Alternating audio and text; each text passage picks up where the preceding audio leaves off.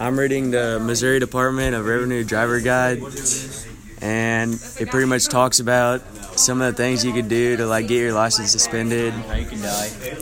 And like some of the indicators you can get on your license so you don't have to like carry around all the other licenses, like your boaters, and like if you're like disabled or something. So yeah, that's pretty much it.